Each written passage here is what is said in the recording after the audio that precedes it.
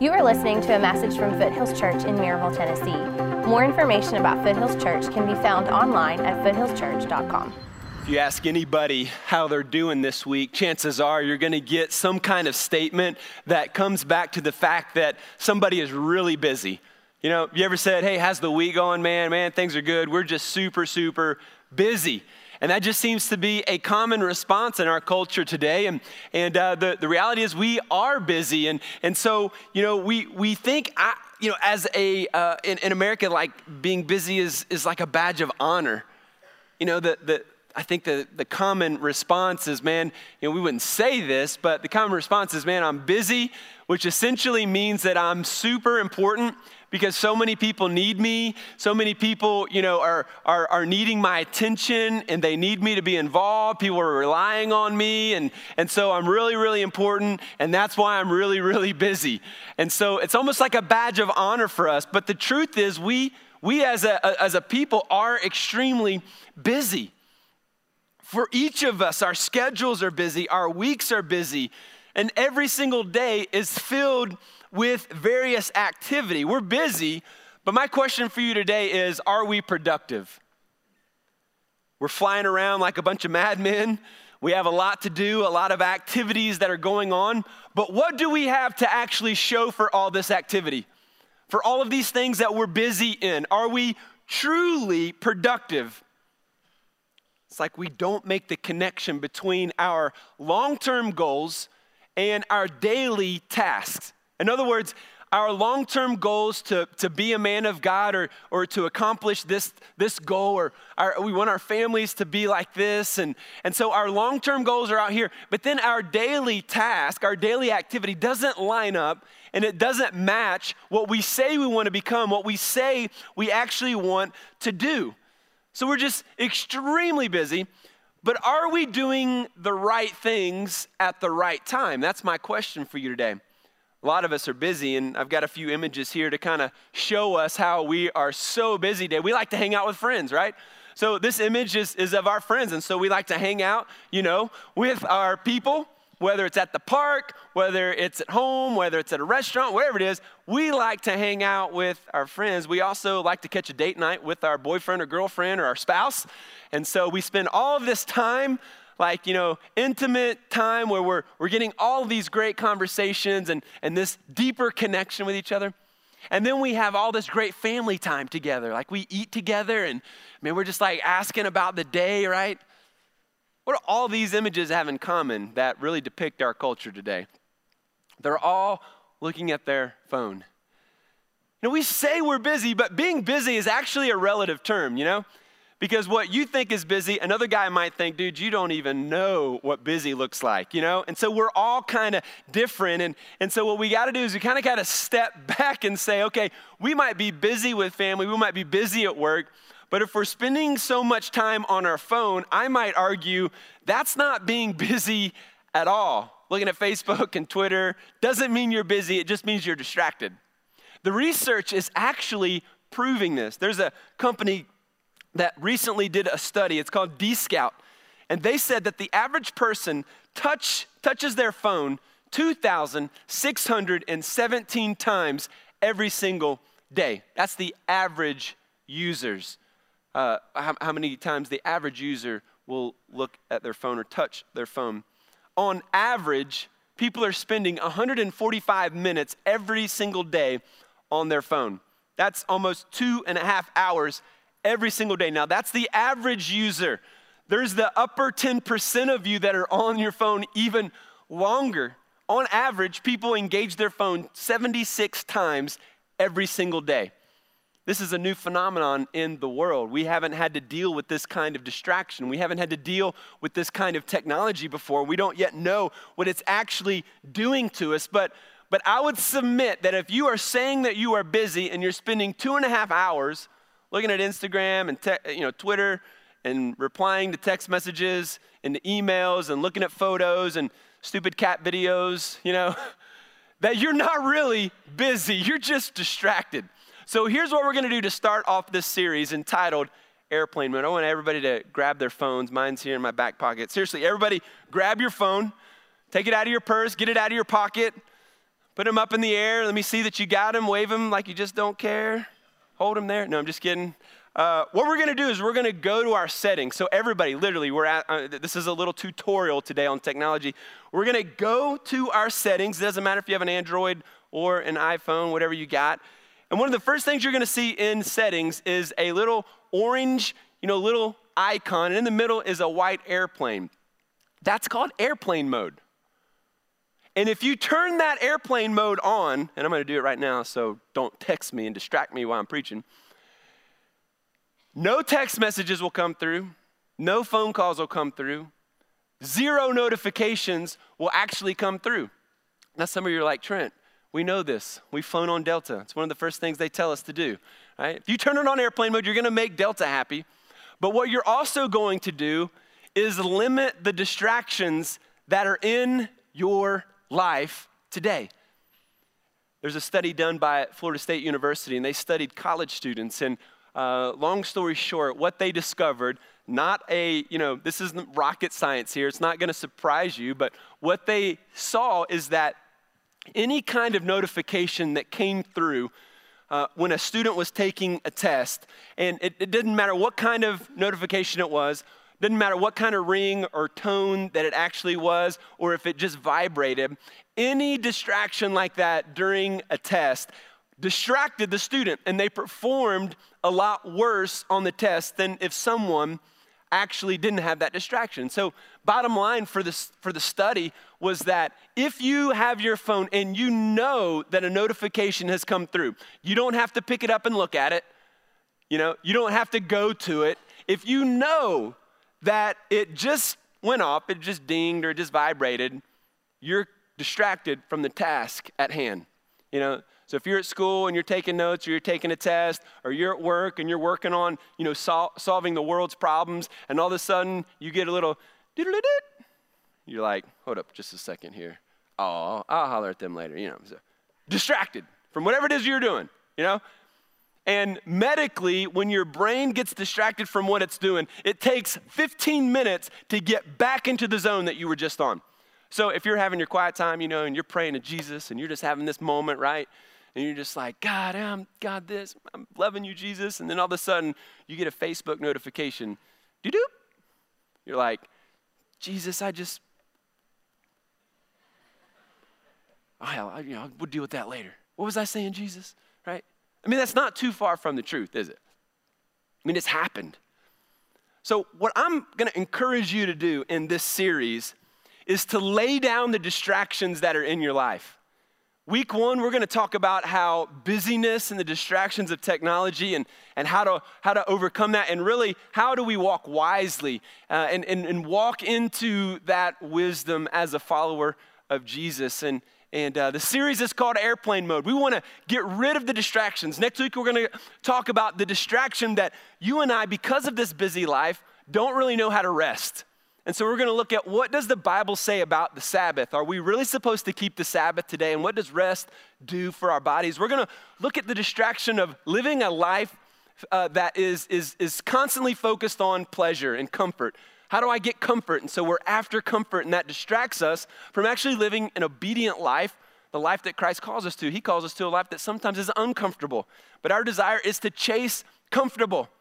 And then we're going to look at the distraction of how we are a people that constantly wants to please other people. And so we live for the approval of other people instead of living for the approval of God, and how to seek His approval in our life. So we've got many, many distractions here, and we have to learn how to be a quitter, a strategic quitter. I want to get into that a little bit today, but before I jump into it, I want to read from God's word in the book of Ephesians. So if you've got your Bibles, let's go to Ephesians. We're going to look at chapter 5, beginning in verse 15. We've got to learn how to quit some things in our life. If we're looking at our phone 76 times a day, 2.5 hours on average, looking at nonsense on social media, I know some of it is work related, and so we kind of intertwine. I'm working / I'm on Facebook for a little while. Now I'm back to work, but these are distractions when it comes to our spiritual life and to our long-term goals. And God's wisdom here in chapter 5 of Ephesians is going to help us out greatly. Here's what The Bible says in verse 15, he says, look carefully then how you walk. Now, pause just for a minute. He's not saying like, how do you walk? Do you walk with a limp, or do you kind of have a gangster lean when do you strut? He's not talking about literally how you walk. He's talking about how you live. So he says, look carefully then how you live, how you walk. Not as unwise, but as, say it with me, wise. Making the best use of the time, because the days are evil. Therefore, do not be foolish, but understand what the will of the Lord is. Understand what the will of the Lord is. He says to live wisely and to understand what the will of the Lord is. Here in verse 15, he says to make the best use of time. In some translations, it says to redeem the time. And this is a Greek word that didn't have anything to do with religion or God or faith. It had everything to do with making a wise financial investment in the marketplace. And so the word meant, make this incredible investment in the marketplace so that you make a killing financially. You get a huge return on your investment. And so Paul's use of the word here is simply telling us that you need to make the most use of your time by investing in the right things.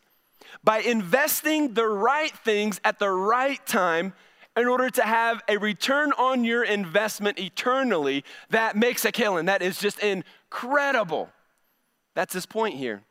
He says to do this and to make the wise use of time. Why? Well, number one, because we don't have a lot of time. We have many, many promises in the Bible, but the Bible never promises us tomorrow. So, we don't know when our time is up. So make the most use, make the greatest investment, use your time wisely, the time that God has given to you today. But then he also says, you've got to make the most use of your time, because it's short, but secondly, because the days are evil. Look at that phrase again, the days are evil. Now in Paul's time, the days were evil. Fast forward to 2017, the days are evil. Like what he is talking about is this time frame. Jesus lives this perfect life. He dies on the cross. He rises from the grave. He ascends to heaven.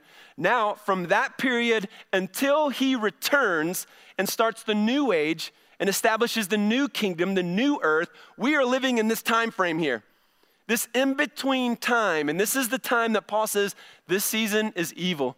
You've got to make the most use of your time to make the greatest impact in the kingdom of God, because we are only here for a short time.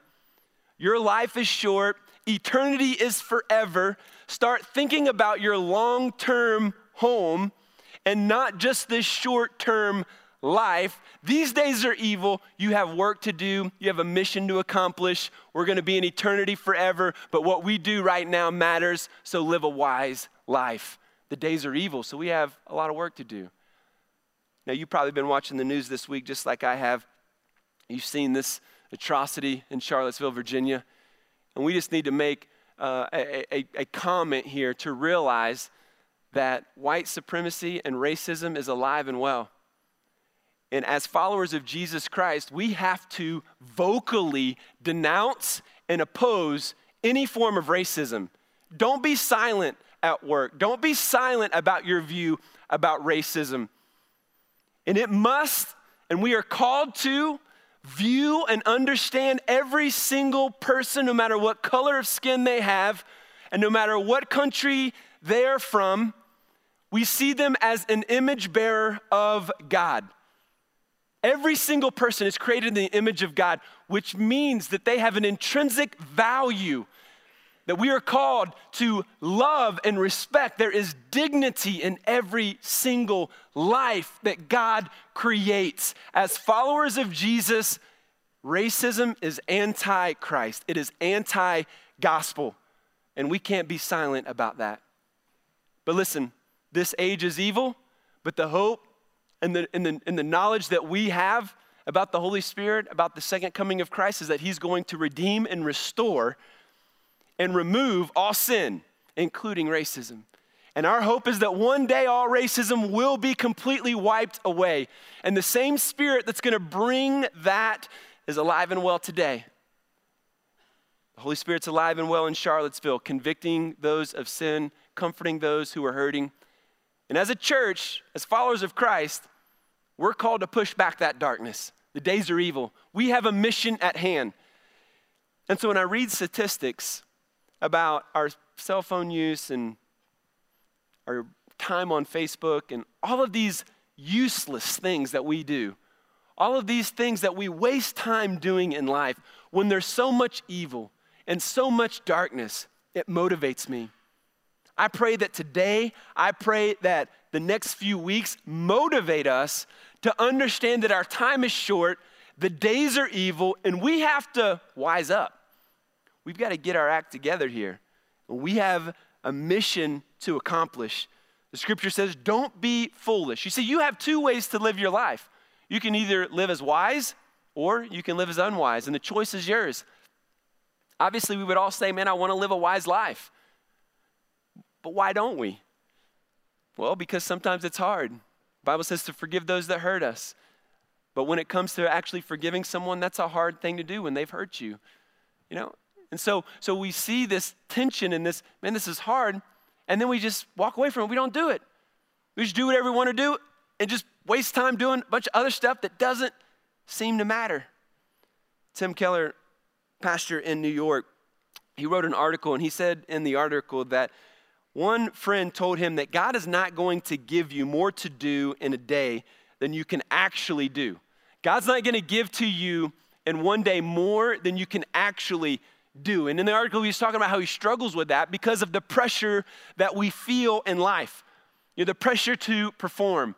Your boss gives pressure, and you know that pressure is there in your life to perform, and sometimes that means you have to work longer and, you know, sacrifice your family if that's in fact the direction that he wants you to go or she wants you to go. And so we have pressure from parents, we have pressure from spouses. There's all of this outside pressure. And then there's the pressure that God gives to us. And sometimes we can't distinguish between the two because we're not wise enough or we're not thinking through it enough. But think of it in terms of this bike. Now, this bike is completely flat, like the tires are completely flat.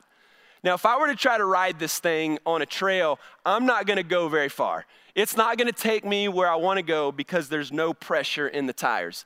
But if I take this pump and I add some pressure into it, I'm going to begin to get to where I need to be. But I can't just add 10 pounds of pressure.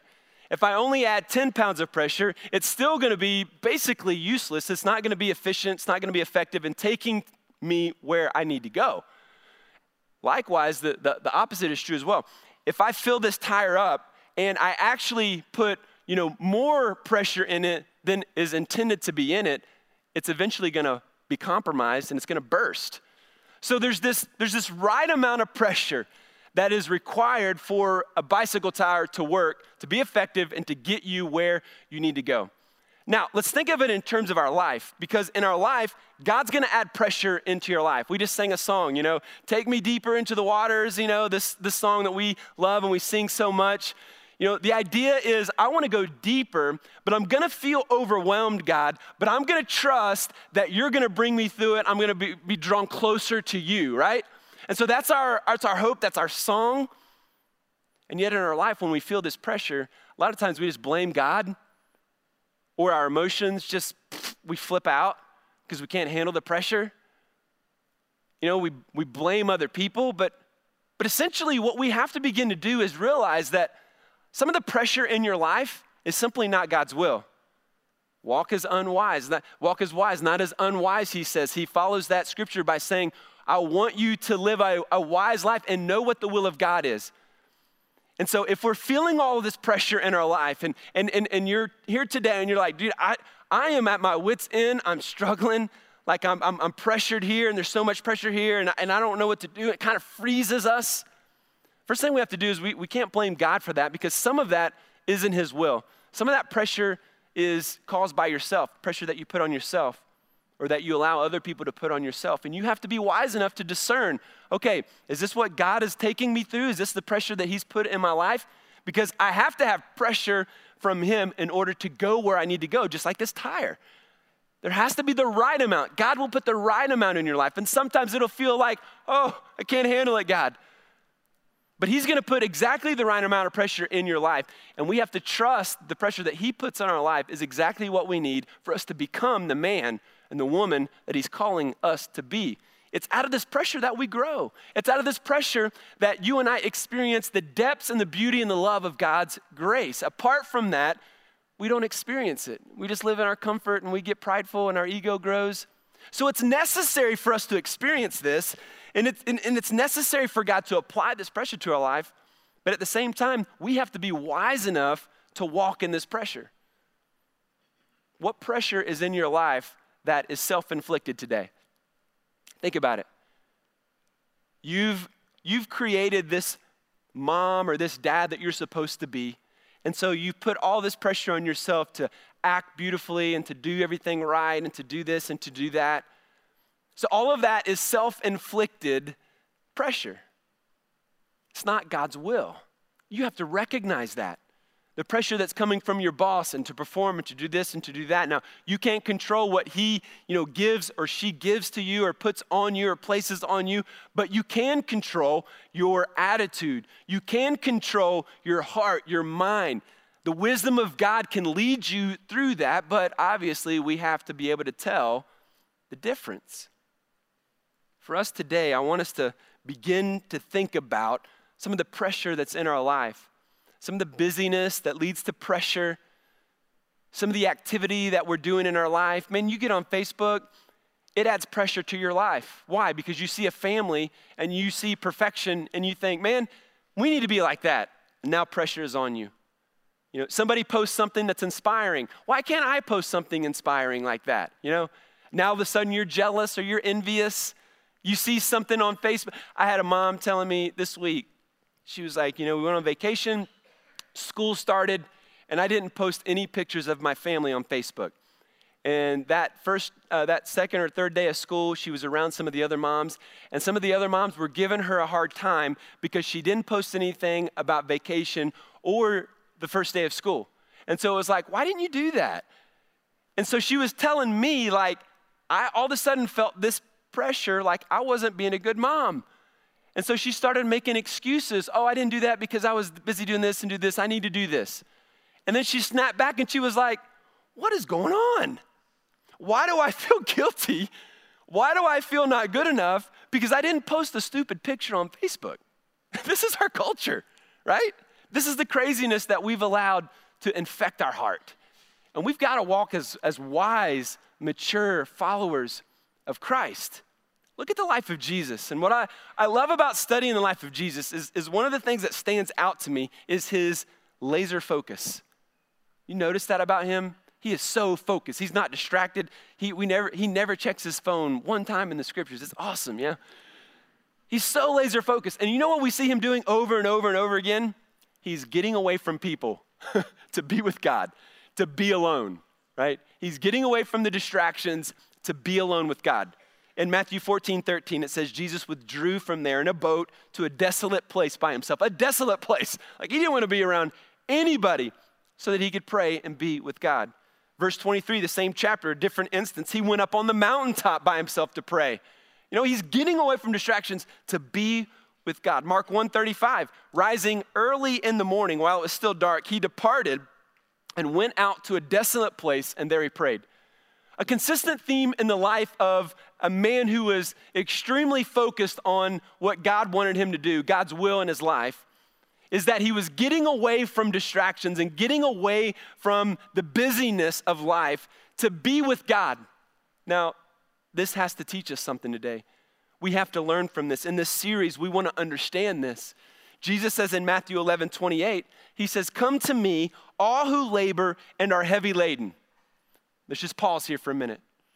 How many people do you know and how many in this room today are burdened, who are laboring, who have this heavy weight upon their shoulders to perform and to be, to accomplish and to achieve and to look good, and all of this pressure that we put on ourselves? And Jesus speaks directly to us. He says, come to me, all you who are laboring to be something, to look good, to get the approval of God, to go to heaven. All of these things, everything that is a weight and that is causing a burden in your life. He says, come to me and I will give you rest. rest. Now, he's not saying, rest is kicking your feet up in the lazy boy, watching SportsCenter all day. That's not rest. Even science tells us that's not rest. We'll get into that next week. But he says, come to me and I'll give you rest. He explains in just a minute, verse 29, he says, take my yoke upon you. Now, what is yoke? That's a weird word. The Jewish rabbis at that time, their yoke was their understanding of the scripture, and it was essentially their teaching of the scripture and how to live a holy life. And so if you were to follow a rabbi, you were taking that yoke upon you, their instruction and their way of thinking and believing and understanding of scripture. And so Jesus is saying, follow me, take my yoke, take my understanding of what it means to live a godly life and to please God. Take my yoke, my teaching upon you. And he says, learn from me, for I am gentle, I'm lowly in heart, and you will find rest for your souls. So you're never going to experience rest for your soul without Jesus. In fact, without Jesus, your soul will be restless, always trying to gain, always trying to get, always trying to perform. He says, follow me, trust in me, and I'll give your soul rest. For my yoke is easy and my burden is light. Now, his burden is light. What does that mean? I mean, when we talk about following Jesus, we know that it's difficult to do that because it's difficult to overcome sin and to defeat sin in our life. But here Jesus is saying, my burden's light. What he's talking about here, what he means here is like as we get closer to him, as we connect and follow him, it becomes easier to embrace his way of life. Our souls begin to rest and the burden is released. And so living life becomes easier in the sense that, okay, I'm suffering and there's a lot of difficult things around, but because of my connection with Jesus, my burden is light. Like I get it. And I'm connected to him and I'm not distracted by this stuff. Like I'm focused and I'm following him. Scripture teaches us here to walk wisely. To walk wisely, we have to gain wisdom. To gain wisdom, we have to know the scriptures. We have to engage the word of God to know the will of God.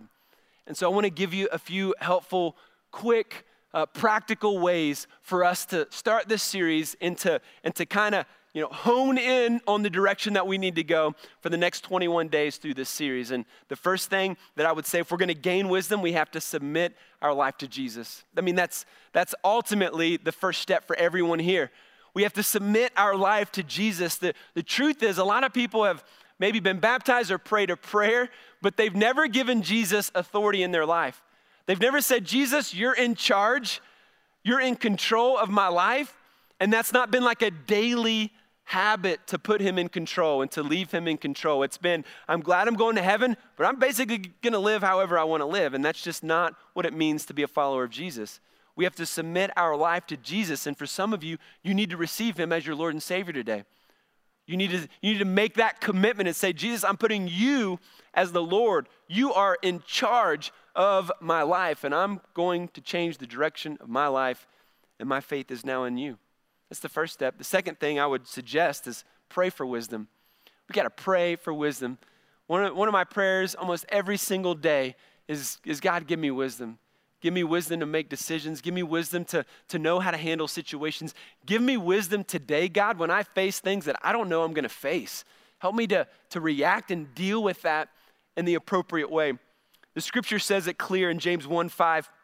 If any of you lacks wisdom, let him ask God, who gives generously to all without reproach, and it will be given to him. You see, it's simple. You ask God for wisdom. The scripture says that he will in fact give you that wisdom. The scripture goes on to say, don't doubt, trust that he's going to give that to you. So we pray to God with expectation that he's going to give us this wisdom. Psalm 119:18 says, open my eyes that I may behold wondrous things out of your law. It's another great prayer. God, give me wisdom. God, open my eyes. Help me to see wonderful things in your word, in your law. It's like every time I open up the word of God, that's my prayer. God, open up my eyes. I've read it many, many, many, many times, but every time I read it and the Holy Spirit illuminates my heart and my mind to truth, I learn new things. God speaks to me in different ways. So we have to pray that God would open up our eyes, that God would give us wisdom. Thirdly, we have to study God's word.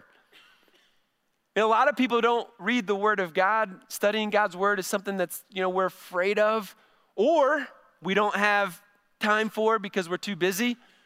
We got that 2.5-hour schedule on Facebook and Twitter and whatnot to keep us busy, so we can't study the Word of God. The Scripture says very clear in 2 Timothy 3:16 that all Scripture is breathed out by God and profitable for teaching, for reproof, for correction, and for training in righteousness, that the man of God may be competent, equipped for every good work. You see, the Word of God is not just some ancient textbook, writings that, have some good thoughts and good ideas in it. The very Word of God, we believe, is breathed out by the Spirit of God. God inspired men to write these words. We believe it's the very Word of God. And so when we're talking about the will of God and walking wisely, in order to know the will of God, you have to know the Word of God. And that requires us to study it. And so Sunday mornings, right now, we're studying it, we're unpacking it. This is a great start. But there is so much more truth. There is so much more that God wants to show and to teach you and to give to you if you will simply begin to feed yourself and study the Scriptures. Think about all the things that you're faced with on Monday morning, all the different bad attitudes you're going to be tempted to have and the things that you're going to be tempted to do and to say. But if you start your day out with the Word of God, He right then begins to breathe wisdom into your heart, into your life, so that then you can react in appropriate ways. God will draw you closer. You see, you may want God to speak to you in a certain situation today. You're like, yeah, I want wisdom in this. I need God to answer. I need something. You have questions maybe for God. But the reality is maybe He's already answered that. And He's waiting for you to discover that answer in His Word. That requires some movement in your life. It requires you to study the Word of God. Psalm 119:105 says, "Your word is a lamp to my feet and a light to my path." Just very practical, isn't it? It gives us a good image of how the Word of God works in our life. We're walking in darkness apart from Jesus. We're walking in darkness apart from God's wisdom in our life. But as we open the Word of God, as we grow in our knowledge and wisdom of the Word of God, it lights our path. It's like we know what decision to make. We know how to respond in a scriptural way when things happen to us that we don't necessarily like. Like we know how to respond. We grow in maturity. And God's Word lights that step for us. Number 4, though, it's not enough just to study God's Word. You actually have to apply God's Word. So we have to actually do what it says, and applying it to your life is a big part of what it means to actually grow in your faith. It's not enough just to read it. It's not enough just to know what it says. You have to apply it to your life. James 1:22 says, "Be doers of the word and not hearers only, deceiving yourself." In other words, do what he's saying to do with the words that we're reading in the Bible. Here are 2 questions I think are easy and very helpful. If you're going to begin to get in the Word of God, it's not enough just to read it, so how do we begin to apply it? Well, there's 2 questions that will help you do this. The first question is, after you read a verse, what do I learn about God? What do I learn about God in this verse or in this passage, in this chapter? What do I learn about God? Think about it. And then ask the question, what does God want me to do with this? Once I identify what I'm learning about God, what does God want me to do with this? So in this verse I just read, be doers of the word. What does God want? God wants me to be a doer. He wants me to not just learn, He wants me to actually apply. So what does God want me to do with this? Well, in this entire chapter, in this entire verse, He talks about several different ways to apply that. To be a man or woman of wisdom. And so okay, that means I'm going to have to do something here. What's God telling me to do? And God brings to our mind those things. We easily can read how to apply these things just by simply making a habit of being in the Word of God. Charles Spurgeon is one of my favorite all-time pastors. He's probably second on the list. My dad's my first. But Charles Spurgeon once said this. He says, "Wisdom is the right use of knowledge. To know is not to be wise." Think about that. To know something doesn't mean that you're wise, so there's a difference. Many men know a great deal and are all the greater fools for it. There is no fool so great a fool as a knowing fool. I love that. I mean, maybe in your life you would kind of recognize that you've been a knowing fool You know people who know a lot of stuff. You know a lot about the Bible. You know a lot about science. You know a lot about whatever your field is. But are we just knowing fools? He says to know how to use knowledge is to have wisdom. So to know how to use the knowledge that we know from Scripture is wisdom for us. Here's the bottom line today. You know wisdom when you say no to the right things at the right time. You know wisdom when you say no to the right things at the right time. In other words, you've got to be a strategic quitter. You've got to quit some things in your life. So what do I mean by that? In our culture, we celebrate startups. You know, we celebrate when somebody starts a business. Way to go, man. You're awesome. We celebrate when people get engaged. You're going to get married, start a family. Way to go, man. We love startups. We love new things, trying new things. And we loathe quitters. Like, you can't quit that sport. I know you hate it. I know it's terrible. You're not quitting. You got to finish the season, right? Vince Lombardi, famous quote. He says, quitters never win, and winners never quit. And man, that is written on our hearts, isn't it? You're not going to let your kids quit, and you're not going to quit. You're just going to push through, and you're not going to quit, right? But the reality is, every single one of us quit, and we quit all the time. The wise people, the most successful people, are strategic about the things that they quit. So they don't keep doing the wrong things. They quit the right things so that they can also do the things that they know are the most important things. As a pastor, I can do all kinds of good things all week long. There's always somebody I can call and encourage. There's people I can visit. There's things I can get ready for on Sunday. So at some point, I've got to say no. I've got to quit, right? Why? So that I can do the other things that God has called me to do. One, lead my family, invest in my kids. If I'm always working and I'm always doing ministry, I could say, well, this is God's work, right? But no, I've got to quit at some point so that I can do other things that God's called me to do. So I've got to quit some things in my life. You've got to learn to quit some things in your life. We can't just add more stuff to your life. Hey, read the Bible. Make that a part of your plan. Okay, I'm going to do it. What happens? Week 1, week 2, you're awesome, you're good. And then you hit a dip. You get busy, you get distracted, and then you're out of the routine. Right? Seth Godin wrote a book called The Dip, really good book. And the book is about how businesses start off well, but then they inevitably hit a dip. Every relationship you've ever had hits a dip. Every business you've ever started or you're a part of hits a dip. Sales go down. You know, we don't always know why. You know, things happen in relationships and it kind of struggle. We hit that dip. And what happens is we end up quitting certain things too soon. And so we don't quit the right things. We quit the wrong things, and as a result, we don't accomplish the things that we know we are supposed to, like a long-term goal. Think of it like this. January hits, people are more inclined to get a gym membership, got to work out. Why? Our goal is to be healthy. So we start in January, doing well in January. February comes, the dip hits, and what do? We quit. Statistically, though, if you make it through February and you make it through March, it will become a habit in your life and you'll begin to reach that goal. But most of us either don't start or we quit in the dip. And what we do is we quit working out instead of quitting the other things in our life that are distracting us from becoming healthy. And the same is true spiritually. We quit things that we shouldn't quit, right? And we start things that we shouldn't start, and it happens every single day. And so my encouragement for you today, as we close, is what is it in your life that you need to quit? What do you need to quit? Be a strategic quitter. You know, there are some things in your life that you're doing that are not adding value to your life. It's not adding value to your future goals. There are some things in your life that are preventing you from doing the most important thing in your life, which is to worship and serve Jesus faithfully. So what do you need to quit in order to accomplish that end goal, that relationship with him? Well, I'm going to help you today. Here's what I'm going to ask you to do today and everybody in our church. For the next 21 days, that's how long this series is, I'm asking you to quit social media completely.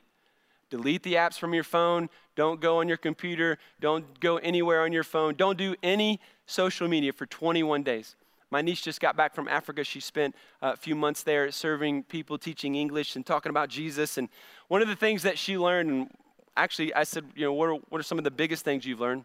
And she said the greatest thing, really, one of the greatest things, is that for that entire period of time, I didn't have any social media. And it was just awesome. And I thought that was pretty enlightening for a 20-year-old college student to say that. Because what we don't know is the depths of our connection and pressure that comes and stems out of that. And so we're going to quit it for 21 days, and what we're going to add to our plate is the habit of reading God's word. And so we're going to make it super easy for you. We're going to actually text you a Bible verse so that everybody in our church is going to read the same things, be praying towards the same things, asking those two questions. What is God teaching me about himself? And what do I need to do to apply this? What is he telling me to do with this? We're going to be talking about it together, reading the same. It's going to come on your phone, right? And so you're going to actually, no matter where you're at, you're going to see that, and it's going to lead you to read it because we read our text messages most of the time, right? And so all you have to simply do is text FC Bible. You can go ahead and get your phones out, by the way, if you want to do this. I'm not going to be offended. Text FC Bible to the number 555-888. And that's going to start tomorrow. So we can't just add things to our plate without quitting things. You're already busy. You're already living a distracted life. So we've got to delete some things before we can add something like reading the Bible and getting on a schedule to where that becomes part of your routine. And so that's a huge push for us in this series and at this time, that we want to actually identify the things in our life that are leading us to be distracted from what God wants us to do. Now, let me give you one more thing that I think is going to be a huge part of your spiritual growth. And that is simply that we learn from other godly people in our life. Yeah, we're going to apply the Bible. We're going to read the Bible. We're going to gain wisdom. But God uses godly people in my life to grow me in my wisdom. And so that's why we talk about small groups all the time.